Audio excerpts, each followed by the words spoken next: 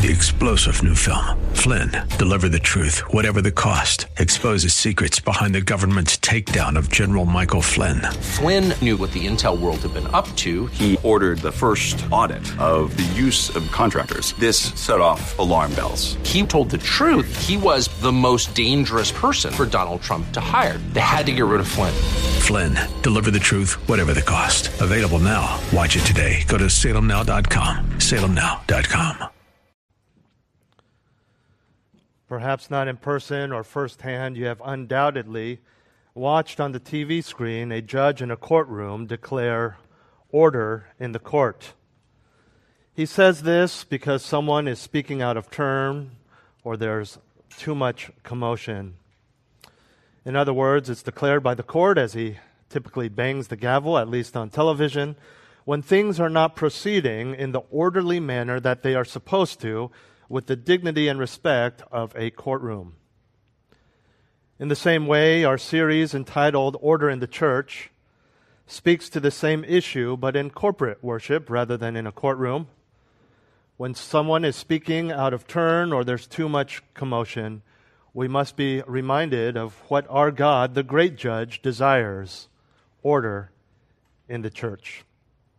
We continue our series as we look at the end of chapter 14 of 1 Corinthians. I invite you to turn there and look at verses 29 through 33. 1 Corinthians chapter 14, 29 through 33 is our passage this morning. Having seen how order is declared for those practicing the gift of tongues, we now move on to the gift of prophecy, understanding that this is a specific context because those spiritual gifts are no longer existent. Nevertheless, there's much to learn for us. 1 Corinthians 14, 29 through 33. Let 2 or 3 prophets speak, and let the others pass judgment. But if a revelation is made to another who is seated, the first one must keep silent. For you can all prophesy one by one, so that all may learn and all may be exhorted. And the spirits of prophets are subject to prophets. For God is not a God of confusion, but of peace. This morning, 4 prescriptions for the proper use of the gift of prophecy. Last time we discussed prescriptions for the proper use of the gift of tongues. Today, prophecy. 4 prescriptions for the proper use of the gift of prophecy. Again, the immediate context and application does not apply to us because the gift of prophecy is no longer, but we can still learn. The first prescription is the regulating guidelines. The regulating guidelines. Let me read for you again verses 29 through 30, and where we read a few rules, just as we did with the gift of tongues. He says, let 2 or 3 prophets speak, and let the others pass judgment. But if a revelation is made to another who is seated, the first one must keep silent. So as with tongues, we see several rules for the gift of prophecy. Keep in mind that we are still within the context of church or corporate worship, a gathering of the assembly of believers. Whether this was a worship service, as I mentioned last time, some believe this would have been a common meal where they would have taken communion afterwards. Either way, it is a time in where there is corporate worship, where it is natural and fitting and orderly for one to speak at a time. The rules would be different if you were one-on-one, if you had someone over for dinner, if you were in some sort of casual setting. This, however, is a group worship setting. The rules for practicing tongues were seen in verses 27 through 28. Let me read those for you. It says, if anyone speaks in a tongue, it should be by 2 or at the most 3, and each in turn, and one must interpret. But if there's no interpreter, he must keep silent in the church, and let him speak to himself and to God. So we see that the rules for prophecy are very similar, but of course without the need for an interpreter, since the prophecy would be made in the language that was spoken amongst those people at that particular church. Like with the gift of tongues, you do see a limit on how many people can prophesy per meeting, and they must do so one by one. They must do so in turn. Unique to prophecy is the call for the rest of the church to pass judgment. Let's look at these rules in more detail. First, we see that the limit was 2 or 3. That's pretty straightforward, same as with the gift of tongues. Then we see something that we didn't see with tongues, as I just mentioned. He says, and I quote, "Let the others pass judgment." This isn't judgment in the sense of sinfully judging. Oh, that guy's being rude, that guy's being sinful, what a horrible person. But it has to do with evaluating. Evaluating the veracity, the truthfulness, the sticking with the facts of what's been said. The phrase pass judgment is one Greek verb in the original text, and it means to separate, to distinguish, to test, to judge. I like how the ESV and the NIV translate it, to weigh or to weigh carefully the words of this prophet.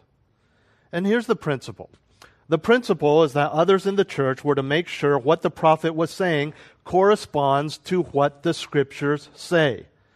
It is to separate or distinguish an actual prophecy from the individual's own thoughts and opinions. You say, well, isn't prophecy from God? Yes, but not everything that individual said was prophecy. Not everything he said was from God. Though with the gift of prophecy, they were human beings. They still had their own opinions. They still made casual conversation with friends and family. They joked around with their kids, whatever. It wasn't that every word that came out of their mouths was to be taken as the word of God. Oh wow, this hummus is the best I've ever had. Prophecy from the Lord. No. He's just making a casual statement. These were normal Christians with a particular spiritual gift. That being said, we also see that these individuals did not carry unquestionable divine authority. I know I've mentioned it before, and I'll continue to mention it in this series. There are those that you can turn on the television right now. Well, not right now. There's no TV here. But you could go home, turn on a particular television channel that you're all familiar with, and there will be people there claiming to be prophets and claiming to have divine authority and that you should listen to everything they say, especially the part about send in your money. The church, Paul is saying, was not to accept everything they said simply because they had a spiritual gift, simply because they were indeed a prophet. Nor were they even to blindly accept that which he claimed was spoken under the influence of the Holy Spirit. He could be lying, he could be deceiving. After all, we've seen much sin in this church, especially in regard to spiritual gifts over the past couple of months. Self-serving, seeking their own glory.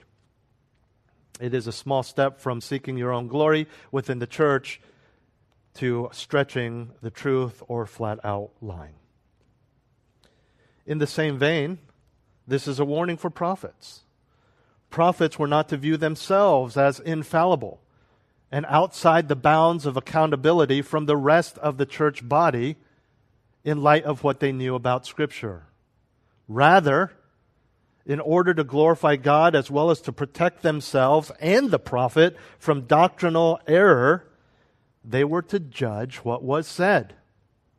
Is this truly from God? Is this truly biblical? How would they do that?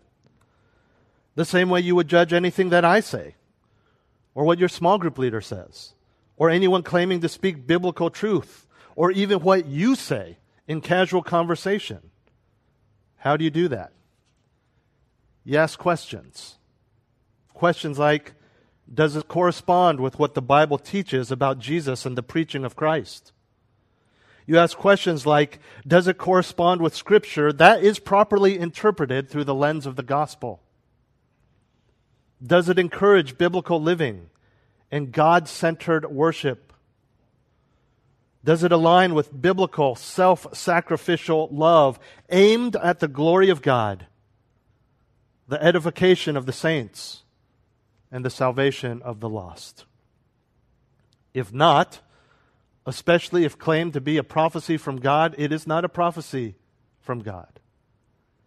If it encourages hate, if it encourages selfishness, if it encourages the worship of another God, if it encourages anything but complete devotion to the one true God It is not a prophecy from God. God would not say that. He would not contradict himself in his revealed word. We, like the Corinthians, should judge what is said in the name of God, albeit unique to the Christians in that they had actual prophets in their midst. And so we've seen these two rules, a numerical limit and the discerning by the congregation. The third rule is in the next verse, in verse 30. As with tongues, only one was to speak at a time. One was to give a word of prophecy at a time. If someone else is given a revelation from God as in the midst of one individual delivering his prophecy, well, the person who is currently prophesying is to finish up, stop, and then sit down so that the next person can give his word from God. At first glance, this seems strange for the simple fact that interruptions like the ones Paul seems to be allowing here go against order in the church. But you must remember one important truth. A revelation that results in a prophecy comes from the Holy Spirit. It comes from God. And the idea is that he will not give several people prophecy at the same time because, as mentioned last time, and as we will see in a moment, God is a God of order. He is not promoting chaos. It's important to note that the whole phrase, a revelation is made, again, is one verb in the Greek, and it's passive. What that means, if you don't remember your grammar, is that it's done to someone by someone else. Namely, God the Holy Spirit is the one revealing. So, this all revolves around God's sovereignty rather than man's wishes. And he is a God of order. So he will allow those prophecies and deliver those revelations in an orderly manner. Let's look into the details here. The mention of being seated is similar to what you see in this room. The speaker is standing and the listeners are seated. This is borrowed from what was the practice in the synagogues. The standing speaker should recognize that the Holy Spirit has revealed something to someone else. And when that person stands, indicating that they have a prophecy, he is to sit. And the fact that the first one is called to be silent simply means that he yields to the next speaker. The guideline has the same constraints as we saw for tongues and for the same reason.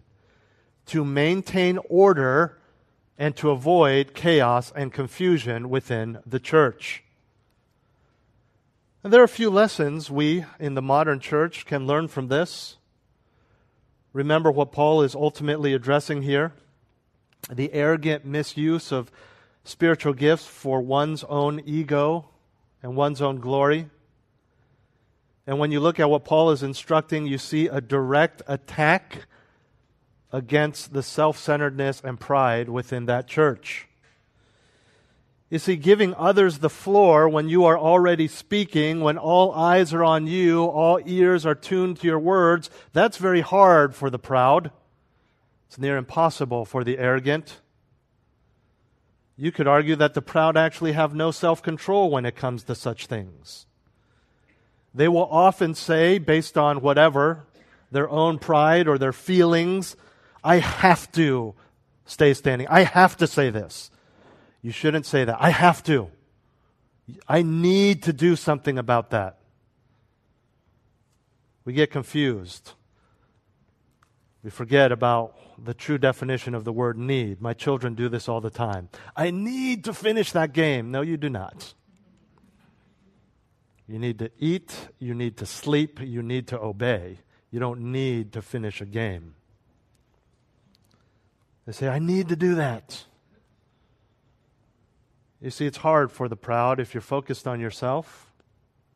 They speak as if it's some sort of outside force that makes them have to appease their pride or their anger.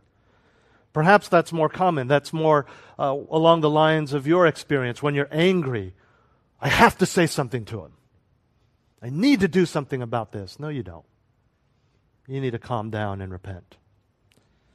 Granted, it may be harder at some times than others. The reality is that they don't have to do it.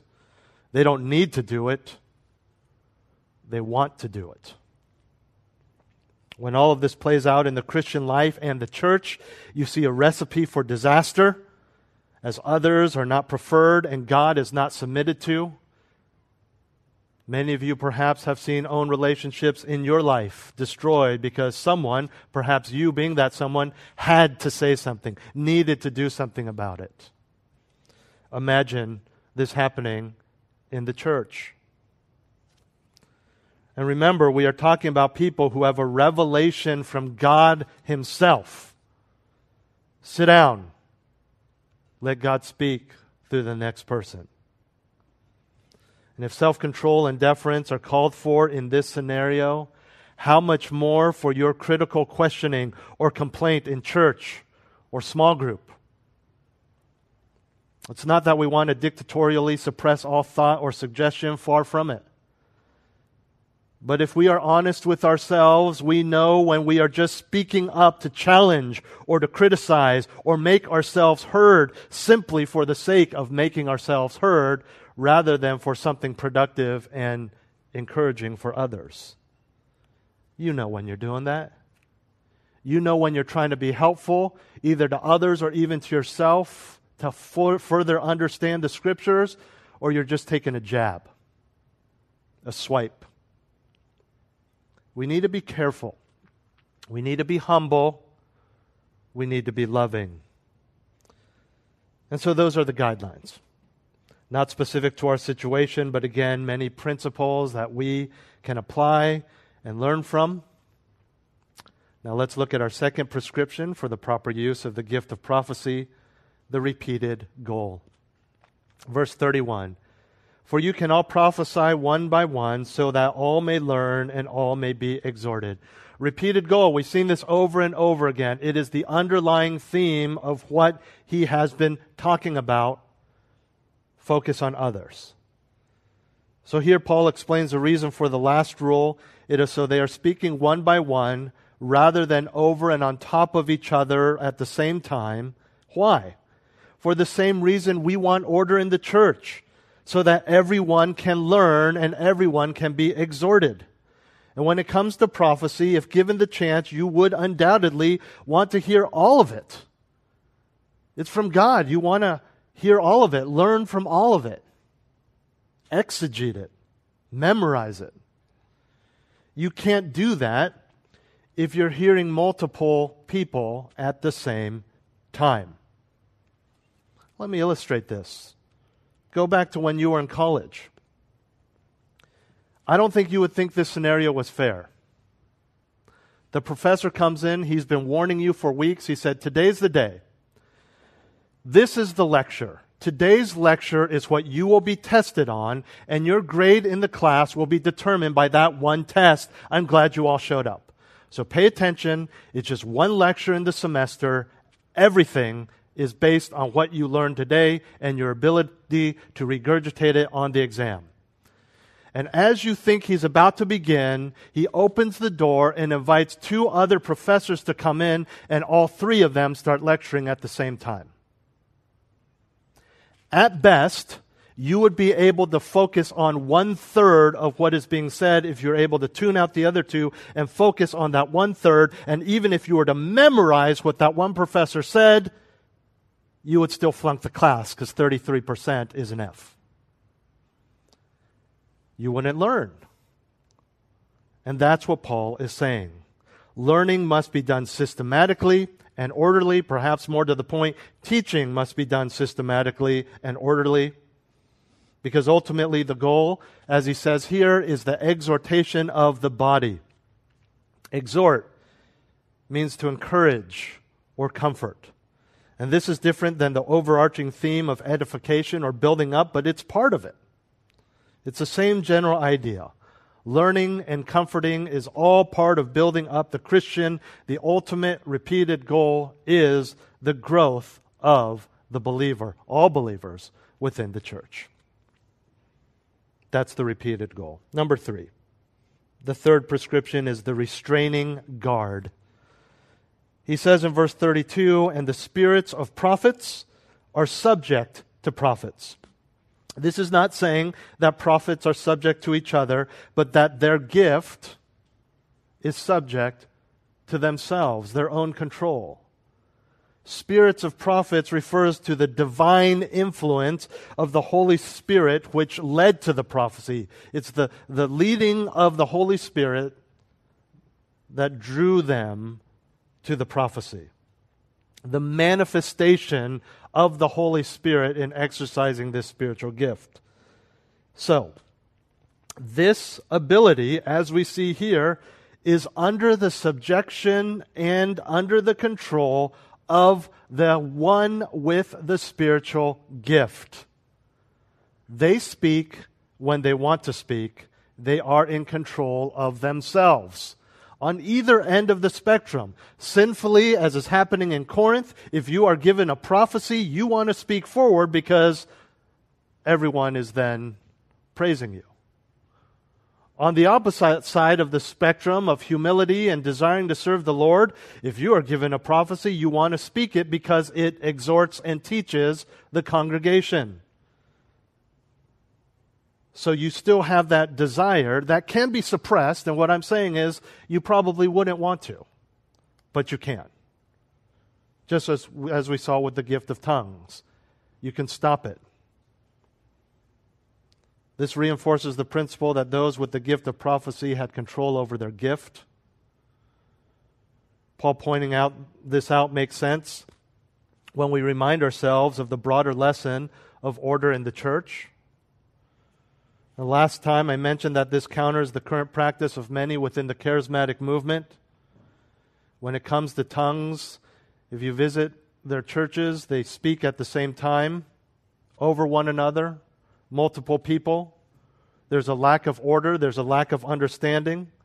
There's an absence of an interpreter, not just at the moment or for that individual, but the absence of this practice of interpretation entirely in the charismatic movement.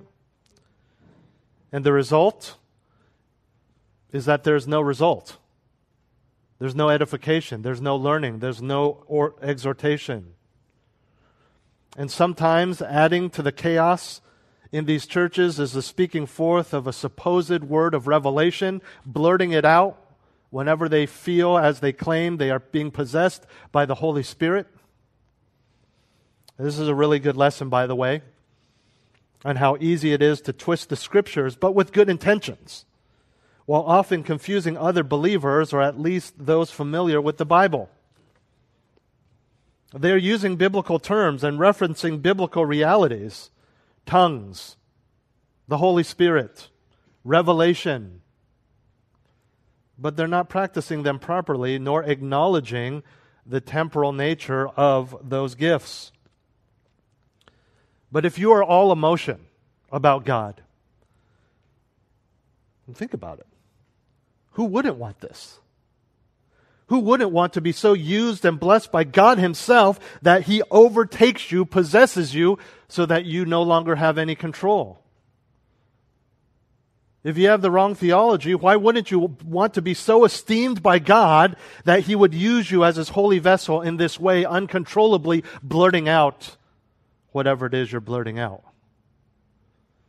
And you can see the draw if you are more emotion than truth.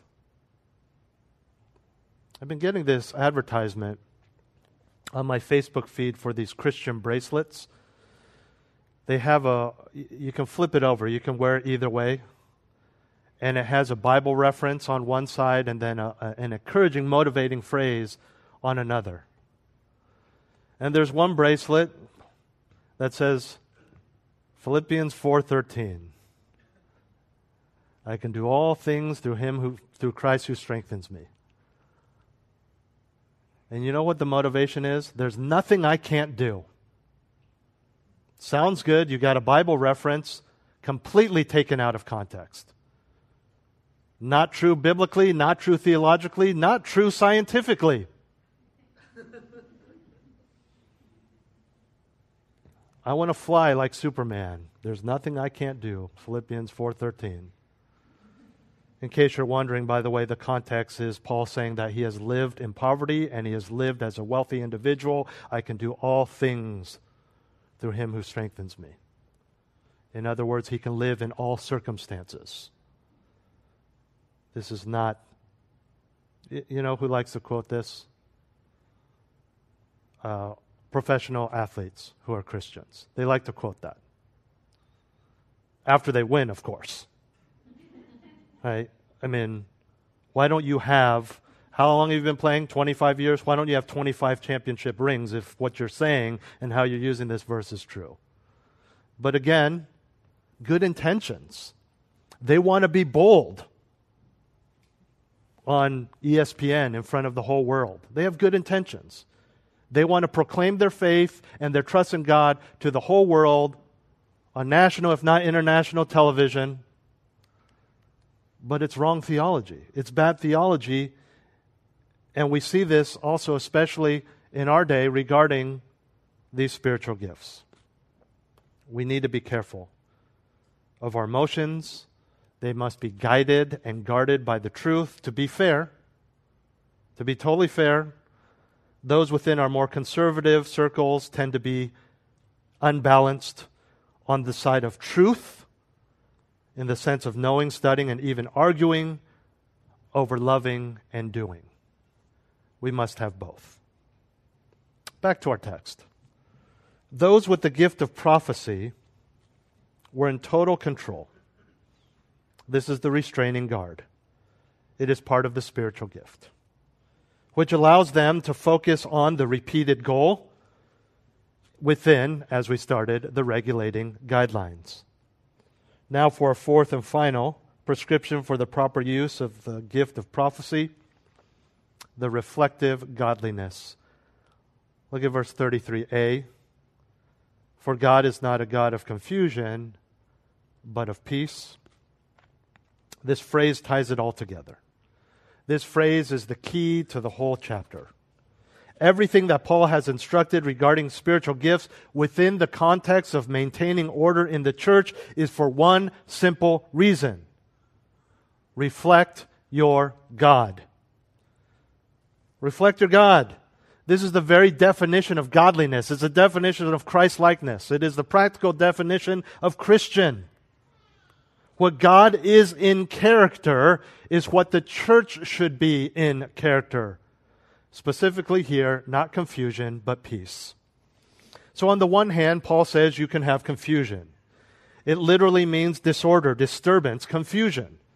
And this is what is happening in Corinth. This is what happens when people lack self-control in the use of their spiritual gifts. This is what happens when people are focused on themselves and not on others. This is what happens when you do not reflect the character of God, especially in the use of your God-given gifts. So, if God is not a God of confusion, what is He? Here in the verse, a God of peace. This is the opposite of disorder and confusion. We know that in His nature and actions, God acts faithfully, orderly, coherently, and without contradiction of His character and revealed will. We know that He desires and sent His Son to die for harmony rather than strife. Romans 15, 2 Thessalonians 3 refer to Him as a God of peace or the Lord of peace. As such, where the Holy Spirit rules and is obeyed, there is peace. And because of this truth about God, as His children, we should emulate this in our worship. I mean, what better way to worship and exalt the name of God than by reflecting who He is? After all, have you not said yourself that imitation is the sincerest form of flattery? It's not just a matter of trying to be like Him positively, but negatively. If we don't have order in our churches, it doesn't honor Him because it doesn't conform to His will and His character. It doesn't allow for proper communication within the church, which leads to edification and learning and exhortation. Not to mention the misrepresentation of who God is to the world around us. You know what one of my favorite words is? It's misused or too often used sometimes, but when used properly, the word dignity. Dignity. There's power in that word. And we have the privilege and the ability to live out our faith in a dignified manner. What we can learn from the Corinthians is that arrogance and selfishness is not dignified. It may feel dignified.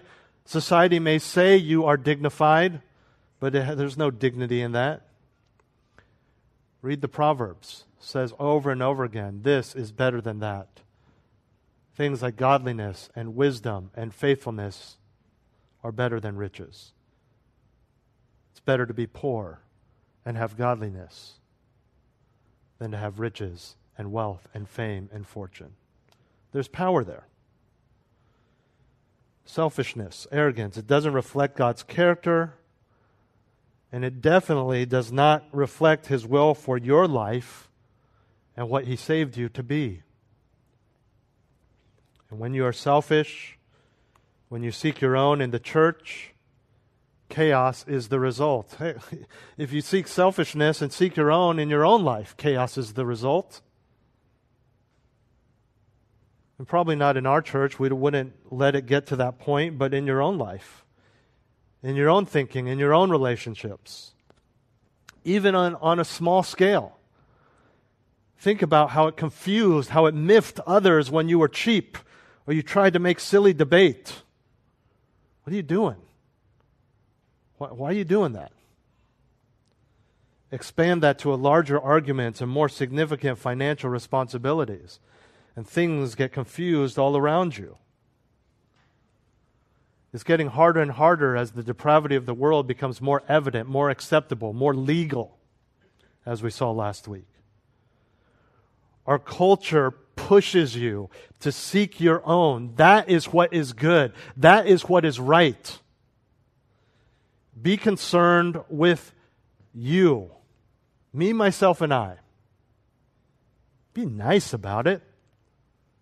But be driven by self.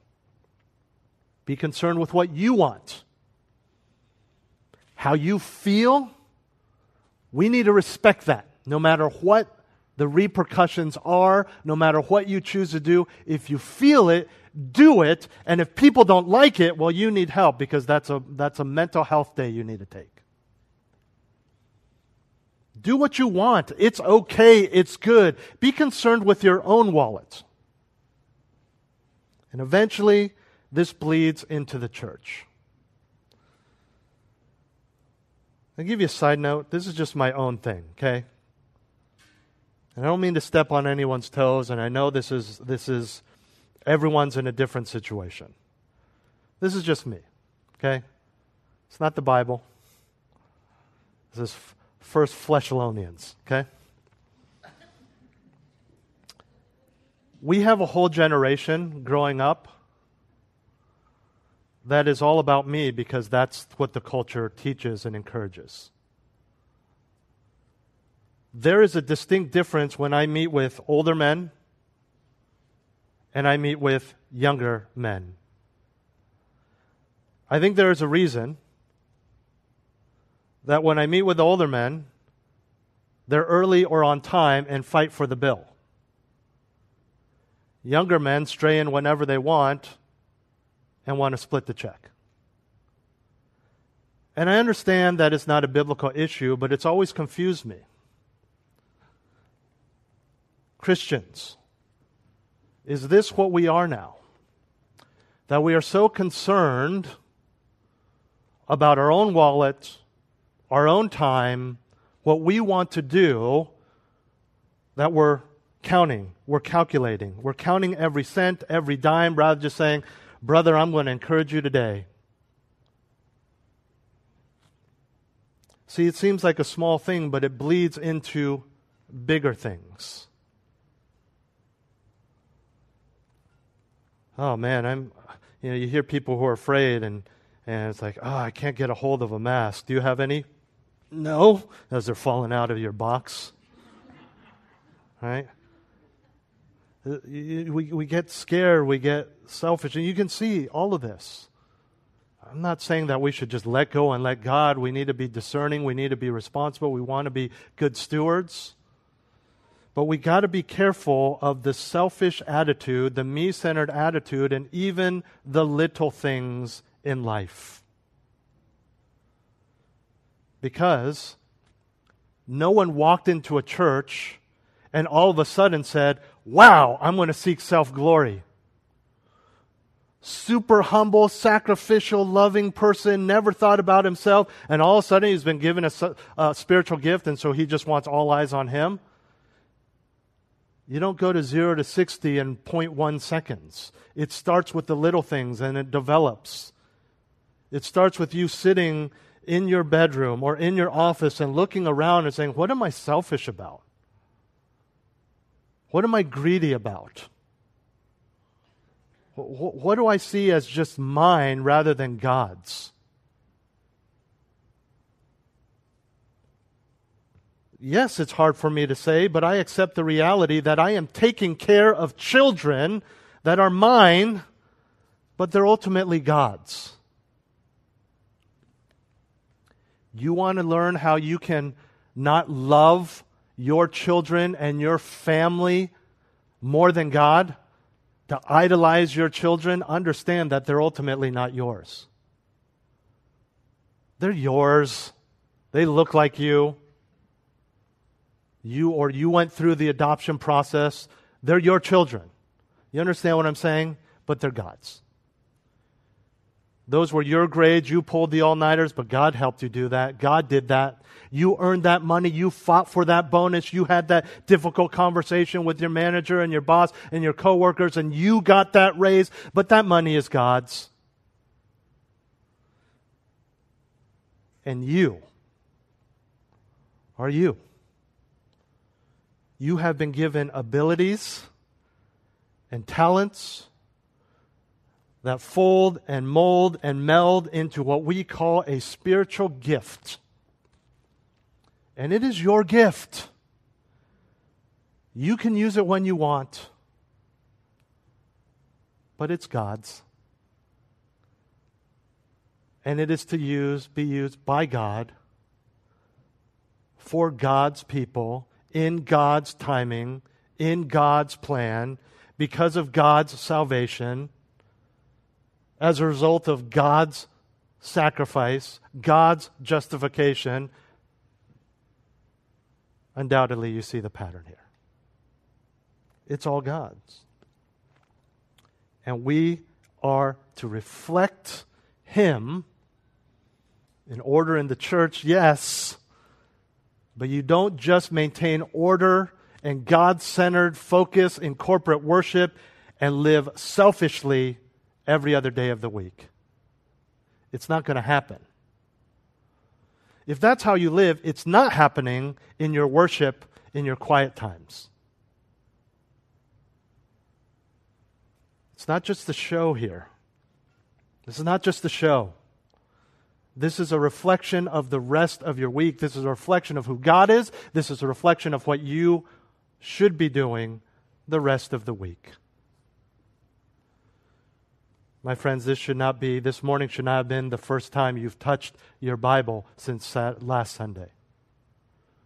What I just read, what Kyle read earlier, should not have been the first scripture you have heard this week. You cannot live that way. We need to focus on the Lord, focus on worship. Let's be people who reflect the selflessness and thus the order and peace of God. It starts with humility and self-sacrifice. 4 prescriptions for the proper use of the gift of prophecy: the regulating guidelines, the repeated goal, the restraining guard, and the reflective godliness. Order in the court. Why? Because in a court of law, the most important person is not the juror, it's not the attorney, it's not the witnesses, nor the plaintiff or defendant, not the audience, not the bailiff. It is the judge. And when the judge says order in the court, you practice order in the court. In the courtroom of church, God is the most important person, not the pastor, not the ushers, not the babies, not the congregation. And when he says order in the church, we'd better listen. Let's pray. Heavenly Father, thank you so much for your goodness. Thank you so much for your character, your order, your love, your selflessness. Thank you for the privilege that we have to worship you in reflection of that we would, or we could, be godly people practicing order not only on a Sunday morning but in our own lives. I pray, Father, that we would be a people who desire to be sacrificial, that we would understand everything is yours, that we would cultivate order and peace and godliness day to day and not just outwardly, corporately on Sunday mornings. Thank you for the example, even the negative example of the Corinthians that we can learn from. Thank you that your word is timeless and there is truth directly and elsewhere in Scripture that we can learn from. I pray that you would continue to use us to this end. In Jesus' name, amen. 3-star General Michael J. Flynn, head of the Pentagon Intelligence Agency, knew all the government's dirty secrets. He was one of the most respected generals in the military. Flynn knew what the intel world had been up to. He understood its funding. He ordered the first audit of the use of contractors. This set off alarm bells. The explosive new documentary, Flynn, Deliver the Truth, Whatever the Cost, uncovers the facts behind this scandal. Flynn told the truth. He was the most dangerous person for Donald Trump to hire. I find out the worst enemy that I'm going to face in my life is right here in America. They took my assessment and they wanted me to change it. And I was like, I'm not changing it. They had to get rid of Flynn. With in-depth interviews, archival footage, and never-before-seen personal records of the man behind the headlines. I just felt like I was drowning. Flynn, Deliver the Truth, Whatever the Cost. Available now. Watch it today. Go to salemnow.com. salemnow.com.